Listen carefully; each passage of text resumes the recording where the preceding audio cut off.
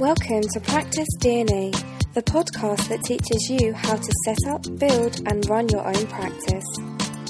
Sponsored by Icon Practice Management Software. Get anywhere access to your system while saving thousands in upfront costs. Visit iconpractice.com now. Hi, I'm your host, Matthew Holmes, and this is episode 7 of practiceDNA, the podcast that helps you set up and run your own practice. Today I'm really privileged to be interviewing Shane Macfarlane from liveaccountants.com.au. So let's get straight to it and get into the interview. I'm very pleased today to be able to interview Shane Macfarlane from Live Accounting at liveaccountants.com.au. Shane's a former partner at a Business Review Weekly Top 100 accounting practice and established Live Accounting after spending some years abroad working for MYOB Accounting Resourcing. You've worked with many practitioners over the years and helped them grow their business. I believe that's true, Shane? Yep, absolutely. Matthew, yes. Thanks very much for having me here. Really appreciate that, the opportunity to share a little bit of knowledge about business and really about the adoption of technology in business as well, because I'm sure we're going to touch on that. Yes, no, it's a pleasure to have you on practiceDNA, so thank you very much. No, my pleasure. So today we're going to talk about business structures, and normally I'd start off by saying something like I'm not a lawyer or an accountant. Now you're obviously an accountant, but I imagine much of the advice that we're going to discuss today is pretty generic in nature, and therefore people should make sure they get their own professional advice. Yep, absolutely. So technically it's not actually advice that we'll be giving, but we'll be giving general information, and cool. Whilst this will help to give your listeners an idea as to the various structures that are available and the ins and outs of each structure, you should always seek professional advice. So you certainly shouldn't seek to rely on anything that we actually discuss here today. It's really just going to provide a good starting point for a discussion with a professional advisor. Excellent. Good. So there's really three main structures people can sort of look at, isn't there? There's sole trader, partnership or company. Yep. How do you want to start off? Do you want to sort of maybe run through? Yeah, well, let's just have a quick overview of those structures. So, in fact, there's four. So, sole trader, partnership, trust, or a company, and then under trusts, there's two types of trusts. But for simplicity's sake, we'll just stick with a standard family trust. Right. So, first of all, the structures, the sole trader structure is probably the easiest to begin with. So this is just simply an individual that chooses to be in business, no partners and no formal documents necessarily prepared, such as company documents or so forth. So it's just an individual trader that decides to get an ABN and operate a business. So common forms of business might be tradies such as plumbers, gardeners, builders, all of that sort of thing. Mm. In terms of a sole trader is categorized by, first of all, a sole trader cannot pay a salary to themselves because you can't employ yourself. All that happens is any profit that the business is made passes straight to the individual. Now, that's great on one hand. But in terms of, so from a tax perspective, from a profit perspective, it's actually a very simple structure. But often with simple structures, there's a downside when it comes to liability. So from a liability perspective, if you're operating as a sole practitioner, whether it be a chiropractic practice, a medical practice, an accountant, or as a tradie or anything else, the liability tends to be the bigger issue. If you're in a business that is particularly litigious, then you don't actually have any protection as a sole trader. So, it's not to say that you shouldn't consider operating as a sole trader. It just means that you should take appropriate steps to minimize risk. And one of those things would be to make sure you've got appropriate insurance. Mm. So what happens is, as a sole trader, basically, if I conduct an act that causes me to be sued, not only could I be personally liable, but any asset that I own is potentially at risk. So even if it's not a business asset, so I now own my home, it's not just my business assets, such as my business motor vehicle or other business tools that are subjected to risk that I'll have to sell if I'm sued, but I could potentially lose what I consider to be my private assets, such as maybe my home, some personal shares that I may own, a cash in personal bank accounts. All right, so there's no protection at that level. Right. Okay. Yeah, I believe some people get around that by doing things like putting all their house in their spouse's name and things like that. Yep. But that's obviously a fairly drastic step, I suppose. It is a drastic step, but I mean, in the past, that used to be a strategy that we would use. But what's basically happened with the bankruptcy laws is the bankruptcy laws means that those can be clawed back if it's occurred within a certain period of time prior to the event. Right. So I think if it's been a long-standing, and I'm not exactly sure on the timelines in relation to this, so I'm not actually a bankruptcy lawyer or a bank's bankruptcy professional, but I believe that it can be clawed back. So, if I transfer the house into my wife's name and 2 years later start a business and the business goes bankrupt for whatever reason, I believe that it can be clawed back. Right. But I'm just not sure what that time frame is. Okay. So when we're looking at, I'll get back to the structures as well, Matthew, because when we're looking, I've described a sole practitioner, so 100% of the profits are yours, 100% of the liability is yours. Yep. When we look at a partnership, which is sort of the next most complicated structure beyond that, it's very similar with added complications. So a partnership is, you and I might go into partnership. We might say we might have a partners agreement that says you'll receive 50% of the profits and I will as well. Yep. Again, technically, we can't pay salaries to ourselves. We just simply share in the profits 50-50. And technically, we also share in any liabilities 50-50, except partnership means that every individual partner is actually jointly and severally liable for any act of the partnership. So that's probably a more technical way to describe it. But what it means non-technically is that if you can bind, any decision that you make can bind the partnership and affect me. So I might have absolutely no knowledge of a particular transaction. You might go to Ferrari in the centre of town and lease 5 Ferraris, one for each of your family members in the business name. I might have absolutely no knowledge of it. We can't afford the repayments. Business goes bankrupt. I'm jointly and severally liable for your decision in that regard. Right. Okay. So there's an added risk involved with a partnership in that one partner has the ability to bind the other party in a decision. Okay. So aside from the other risks as well, as a partner, if we're sued, then my personal assets are at risk, your personal assets are at risk, as well as the business and the business assets. I also have another risk in that I can't necessarily control everything you do, but I'm responsible for everything that you do, and vice versa. If I make that decision with the 5 Ferraris, potentially that puts you at risk. So you need, again, to take appropriate steps. You want appropriate insurance. You want appropriate partnership agreements in place.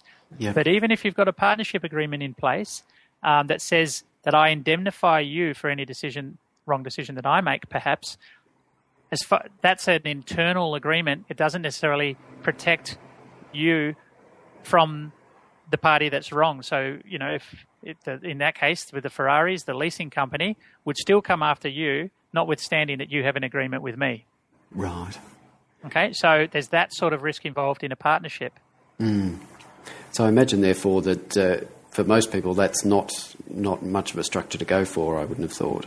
Look, it's certainly a valid structure, and there's plenty of partnerships, and it depends on the circumstances. So partnerships, the most common partnership we see is a family partnership between husband and wife, right. And that's a perfectly legitimate structure.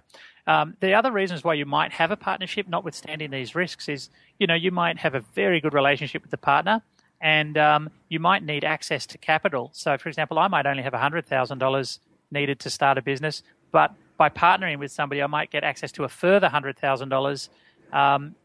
So more funding, more capital. You're sharing the resources and time, and depending on each person's individual circumstances, they may weigh up the risk to say, well, it's well worth us doing that, notwithstanding that it creates greater risk in the on the other side. And then you obviously take appropriate steps to try and minimize those risks. In other words, all decisions, like on your bank accounts, each person must sign. Perhaps one person can't sign. Right. But still there is risk. Yeah. Okay. No problem. So the next structure we were talking about was a trust. Yep. trust is a more complicated structure. It does provide, I probably won't go into too much detail other than to say that under a family trust structure, a trust is nothing more than a legal agreement. And I might put $10 on the table and say this $10 is to be managed for the benefit of your family. And in doing so, I've actually created a trust over that $10. And so a trust therefore is just a series of rules that are written up to determine how is that $10 managed. But in order to manage it, you need, there's a few things in the trust. First of all, we need there to be beneficiaries, and the beneficiaries would be your family members. Yeah. But we need somebody to manage it. So we need a trustee, and the trustee would be either a company or a legal person, so an individual over the age of 18 or more than one of them perhaps. And so the idea is that the trustee is required to manage that $10 for the benefit of your family, but the trustee has no rights to the asset and for its own benefit. And likewise, the beneficiaries don't actually own the asset. So it's a bit of an odd situation in that you've got an asset that sits there for the benefit, which means that any profits that are made on that pass to the beneficiaries. So if we make a dollar profit, that passes to you. And we have the way family trust works is that the trustee has the discretion to distribute those profits in any way that it sees fit, as long as it's to an eligible beneficiary. Okay, now, if it's your family members that are eligible beneficiaries, and to determine what's an eligible beneficiary, it's when the trust is created in the first place, it's actually written into the trust deed as to who the eligible beneficiaries are. Right. Okay, so the trustee can make a decision to allocate the profit wherever they want as long as it's to an eligible beneficiary. That means that there's lots of flexibility. So if you're earning, $1 million a year, I probably don't want to distribute income to you for tax purposes because you'll pay it at the top tax rate. But your spouse, who maybe isn't working, I might be able to distribute income to her and she might pay zero tax on that profit or a lower rate.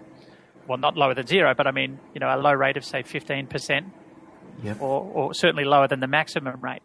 So there's flexibility, and this is an advantage of a discretionary trust structure.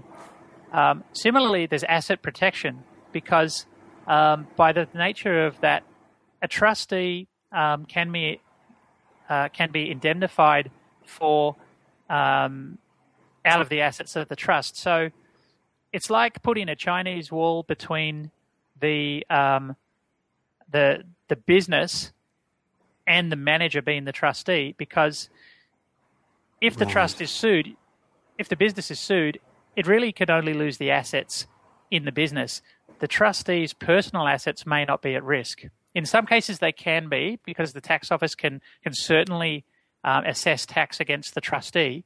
But what we tend to find is that the general level of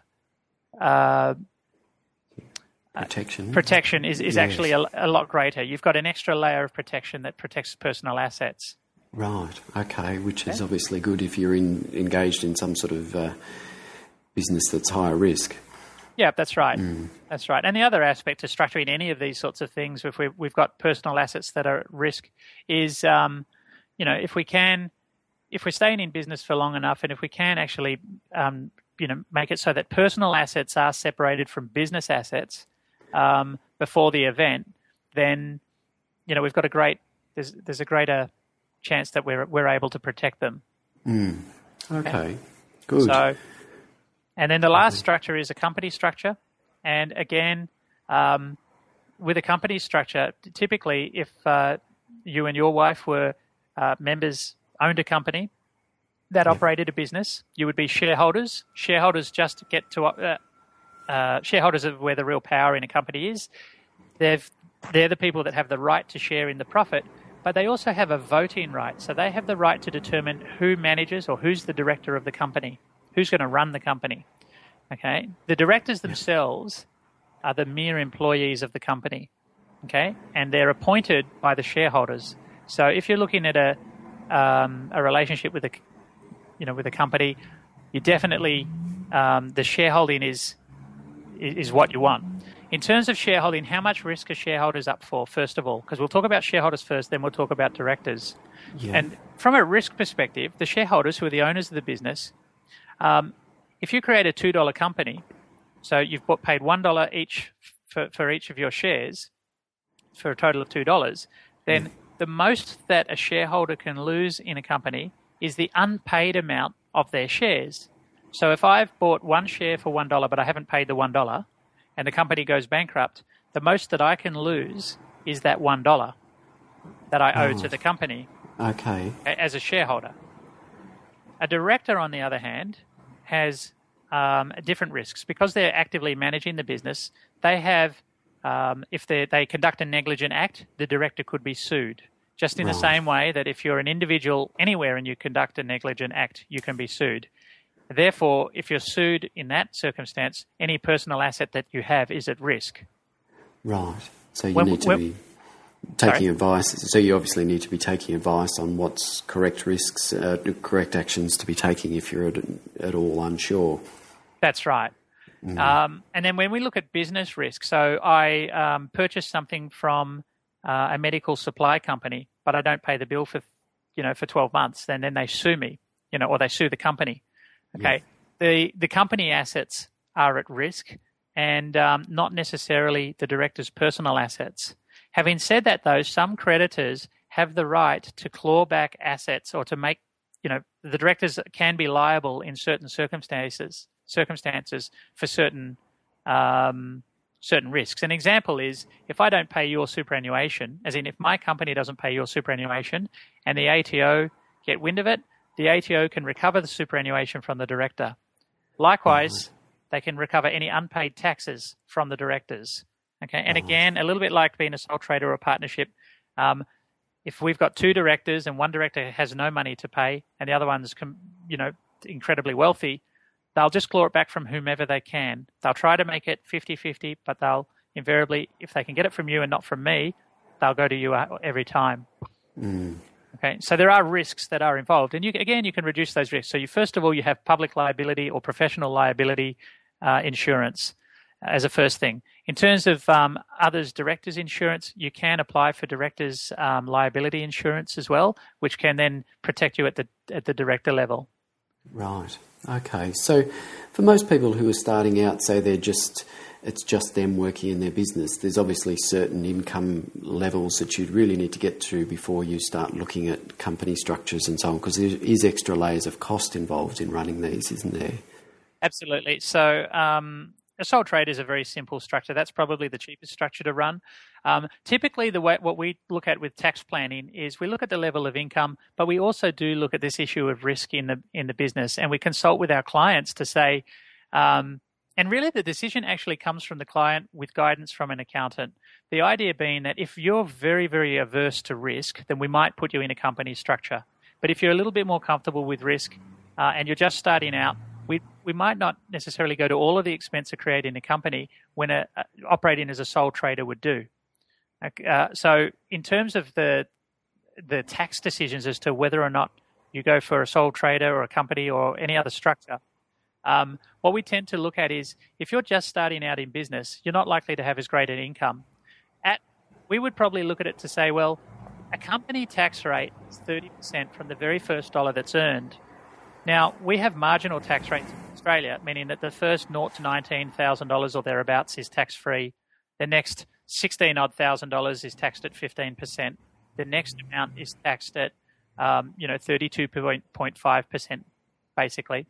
So what we'd say is until such time that your profit is going to put you up into a higher tax bracket than the company tax rate, if we're only tax as an issue, not considering risk at all, if we're only looking at tax, the only point that you would change, so you would go as a sole trader, first of all, until such time that your taxable income puts you in a tax bracket that's higher than the company tax rate.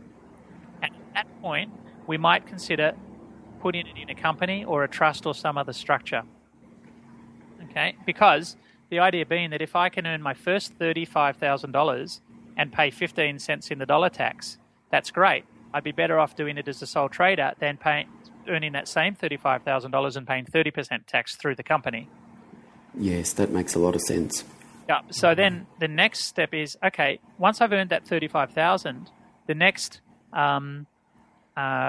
the next dollar that I earn in the company is going to be taxed at 30%, but the next dollar I earn personally is going to be taxed at 32.5%.